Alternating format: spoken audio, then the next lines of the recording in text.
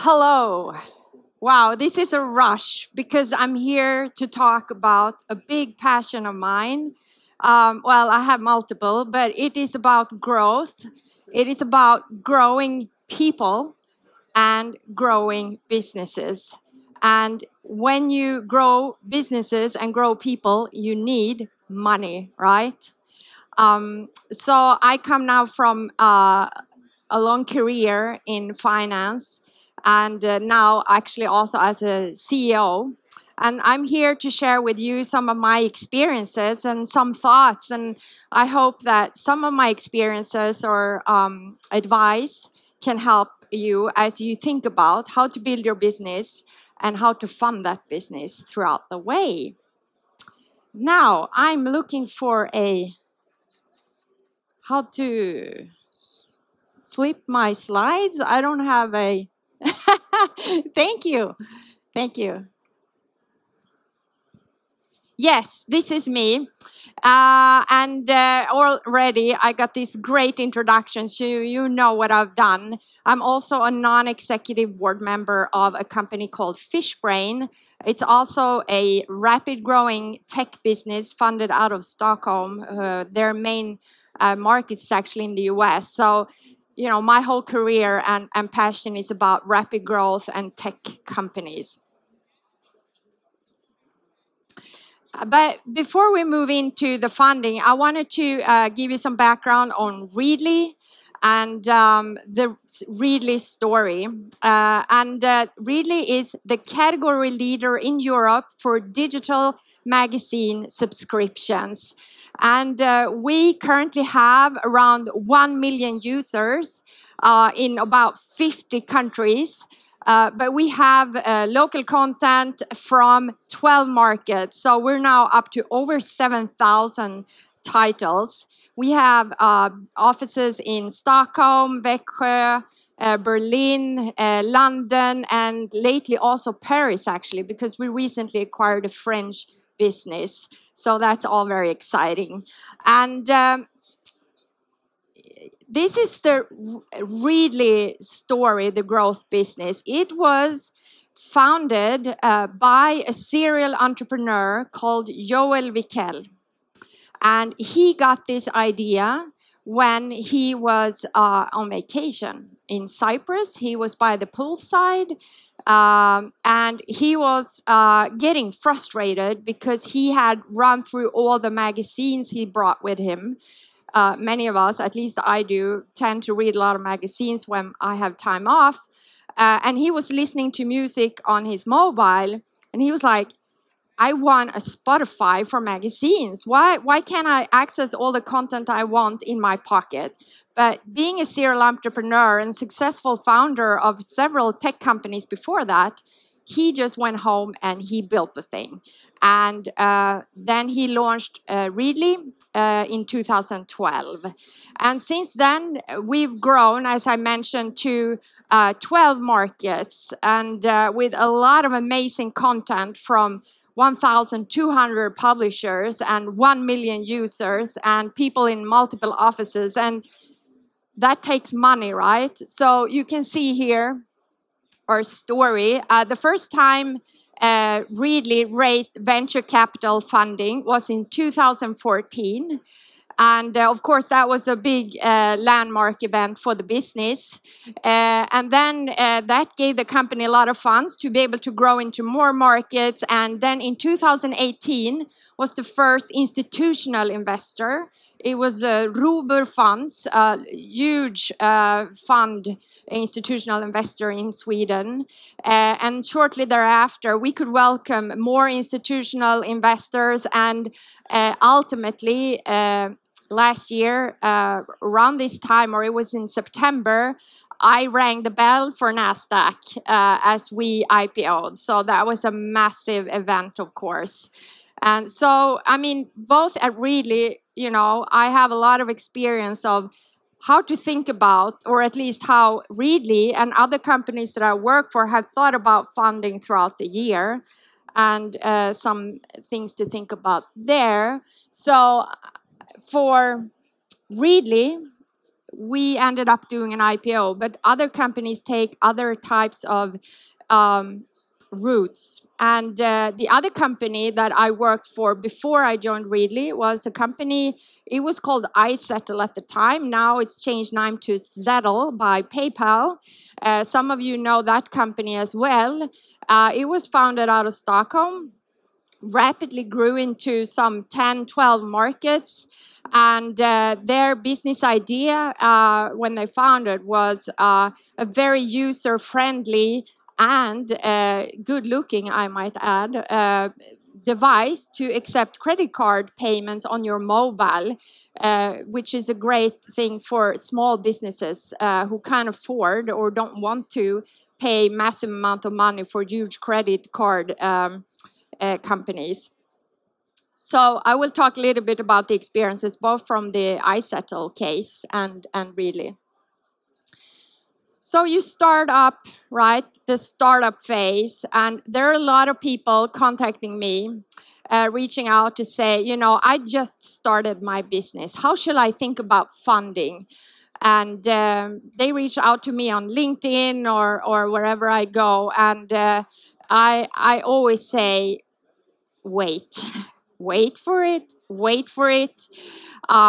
You know, I know early on, especially if you have a great idea that gets a lot of attention, and there are a lot of people who are interested in investing in you, investing in your idea, that you get a bit starstruck and you want to raise a lot of money because you also want to feel secure, right? That you know you have enough money to grow your business quickly. But you need to think about when is the right time to start handing away control. Because that is what will happen as you raise money from outsiders, right? They will take a stake of your business and they want some control then and voting power. And so I would really, at least I recommend that to people ask me. Try to wait, try to fund it as much as you can, as long as you can. When it's time to start raising external capital, eventually, I would also say, try to find the people who want you to succeed. You know, angel investors or people in the industry who have a passion for what you do. You have a shared vision of what you want to achieve in the world. So they're not necessarily only doing it to make a buck. They're there to make you succeed because they believe in what you do. And maybe that can also lend their good name to you, that can share advice to you, that can sit on an advisory board or your board of directors, or that can be like a poster name. And I see a friend from iZettle here. I had to say hi. Great to see you. That's where I would start. And it may not be so easy at first. Where do you find these people? Where do you find these names, right? And I actually get a lot of people contacting me through LinkedIn. Complete strangers who want to pick my brain, who want to buy me a coffee or something. So that's one way to start. It can be quite successful. Yeah. Next slide.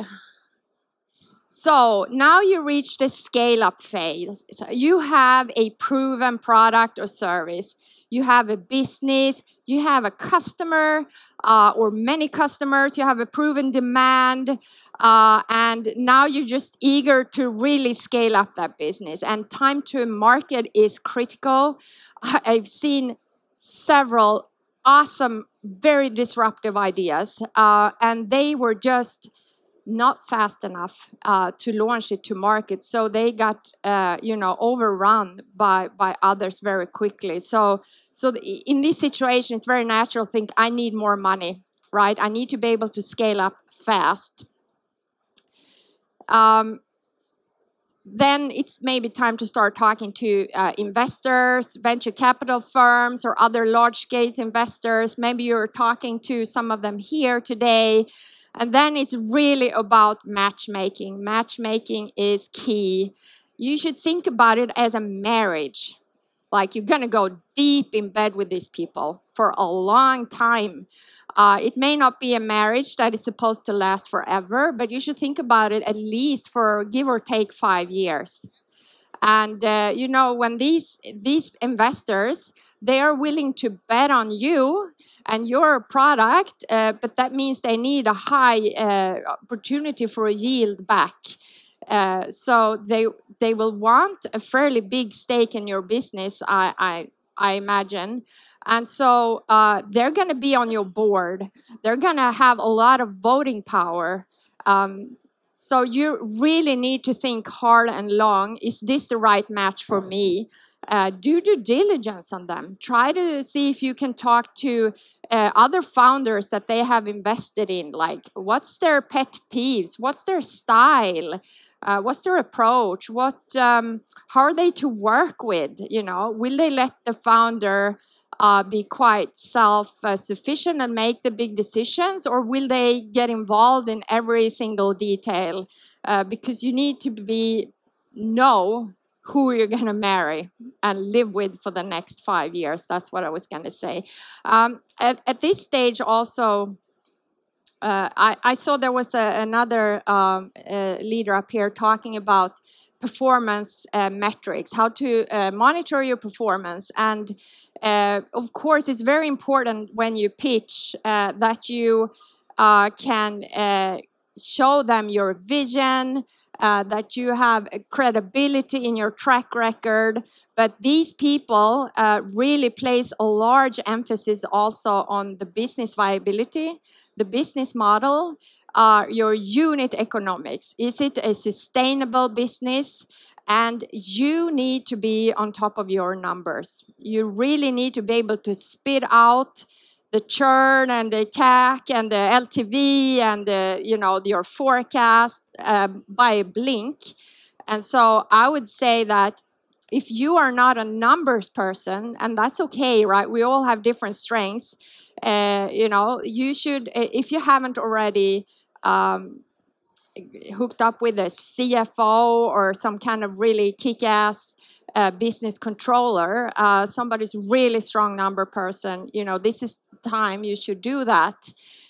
Both to make sure that your business is running as you hope and plan, but also that can pair up with you in investor meetings to be able to give the answers immediately. You cannot sit at a meeting with these investors and they ask, what's your churn? And you're like, can I get back to you? That's not going to fly. So that's very important at this stage. Yeah. So hopefully you are able to attract great investors who is a great match for you, and your business is continue to take off. And then the last sort of funding type event that I was going to bring up today is either if you do an IPO, for example, or if you end up in an M&A transaction. And it looks very different for everybody. By this time, some founders may already have left the business. Some founders will stick around for another couple of years after the IPO, and some will stay long term. So it's very different for everybody. But if we start with the Settle case, iZettle. So this was actually not meant to be an acquisition upfront, and it was not a planned dual track process.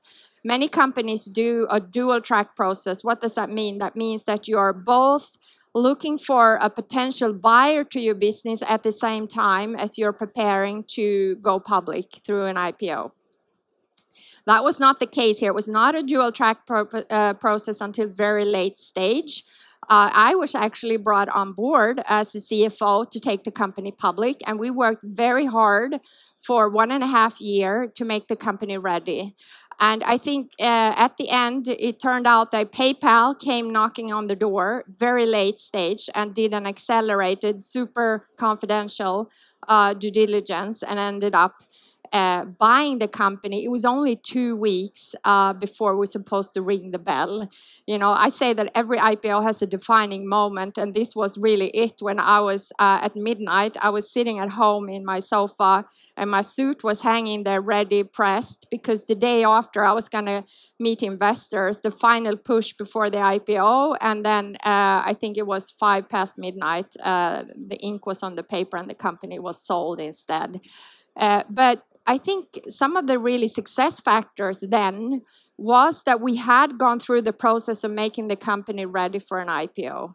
So if you look at a company like PayPal, especially US businesses, they are quite risk adverse. So they actually paid $2.2 billion for iZettle. That was 11 times sales. So that was a huge success. And why did they pay this amount of money? Why was this so successful? They felt that they could trust iZettle, that the books were in order, that it had been managed well, that the IT controls worked. They tried to hack iZettle, and things like that to see that, we were really on top of the business. And they had gone through, iZettle had gone through enormous scrutiny by the stock exchange when they do the audit. So they felt that they could really trust the business, and they were willing to pay a premium for that. The other thing was that, iZettle had a different option. 2 weeks later, there was a huge demand. It was the IPO of the year that everybody were talking about in all of Europe. And we were also over in the US and talked to very interested investors, from the West Coast to Midwest to the East Coast. So there was a real option for iZettle, which gave the sellers a great leverage in those negotiations. So there were a lot of factors involved here that made that was a great deal. When it came to Readly, that was an IPO process through and through from day one. But getting a company ready for an IPO, as a founder or a leader of a business, you should be aware that both iZettle, Readly, any company that want to go public, you really need to have good internal controls. You need to have, risk management, long-term strategies. You need to have a professional board. You need to be able to report your monthly and quarterly earnings very fast with high quality. So there's a lot of work to get a company ready for that. And at the end of the day, we really was approved to go public.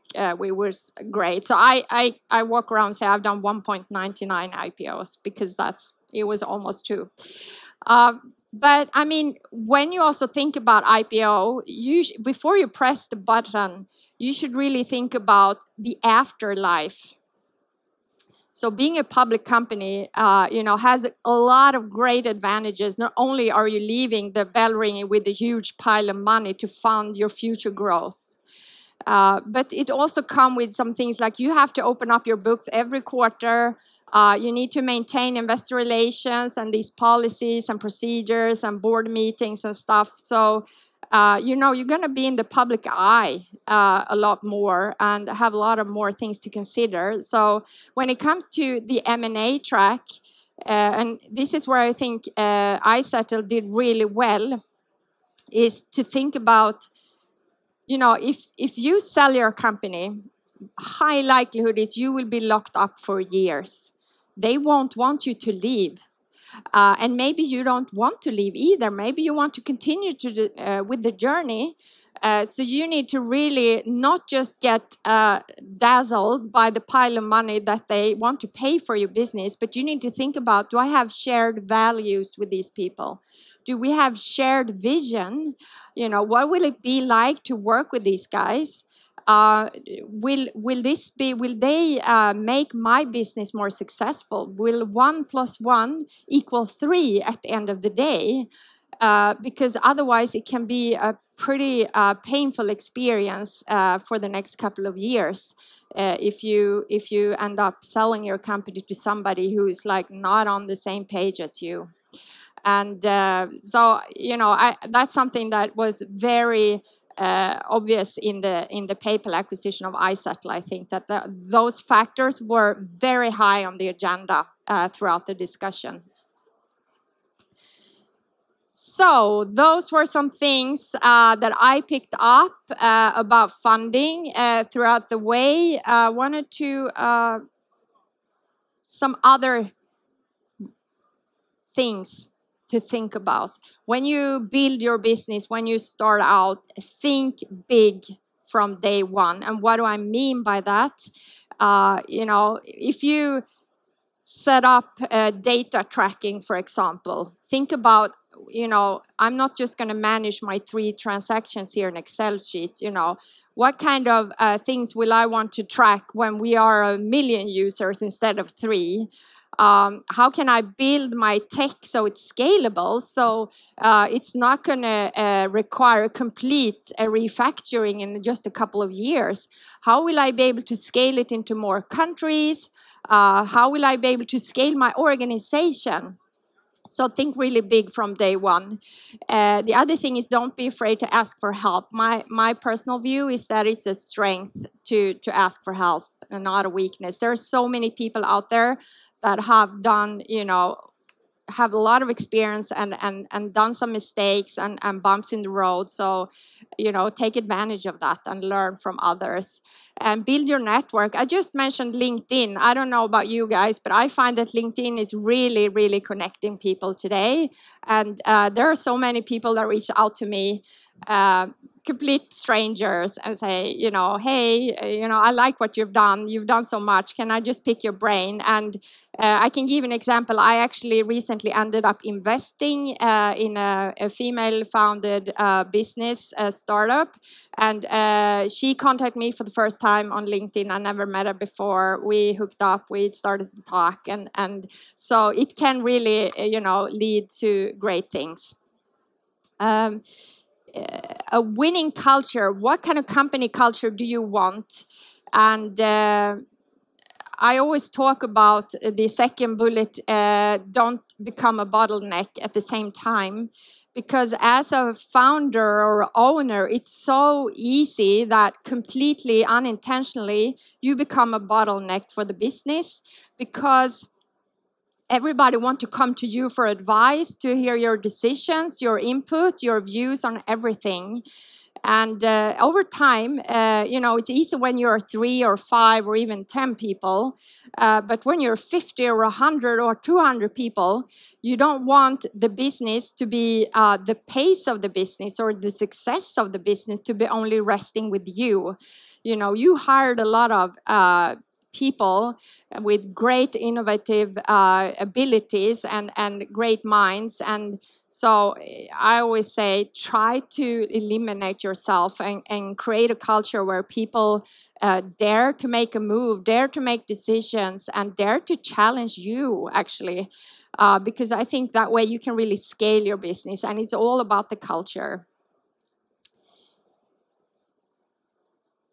So I guess I'm coming to the end of my spiel here. I hope there's something in here that you can take advantage of. And so think about dilution hurts. Matchmaking is everything. Think really hard and long about that. You're in it for the long run with these people who want to invest in you, want you to succeed. But we all know, right? There are a lot of things that has to match, not just the size of the ticket. It's a ride. It's a lot of adrenaline. It's a lot of stress. It's not much sleep. But it's fun, and I hope you guys will be successful in building your business and funding your business and reaching your goals and your ambitions. Thank you for listening.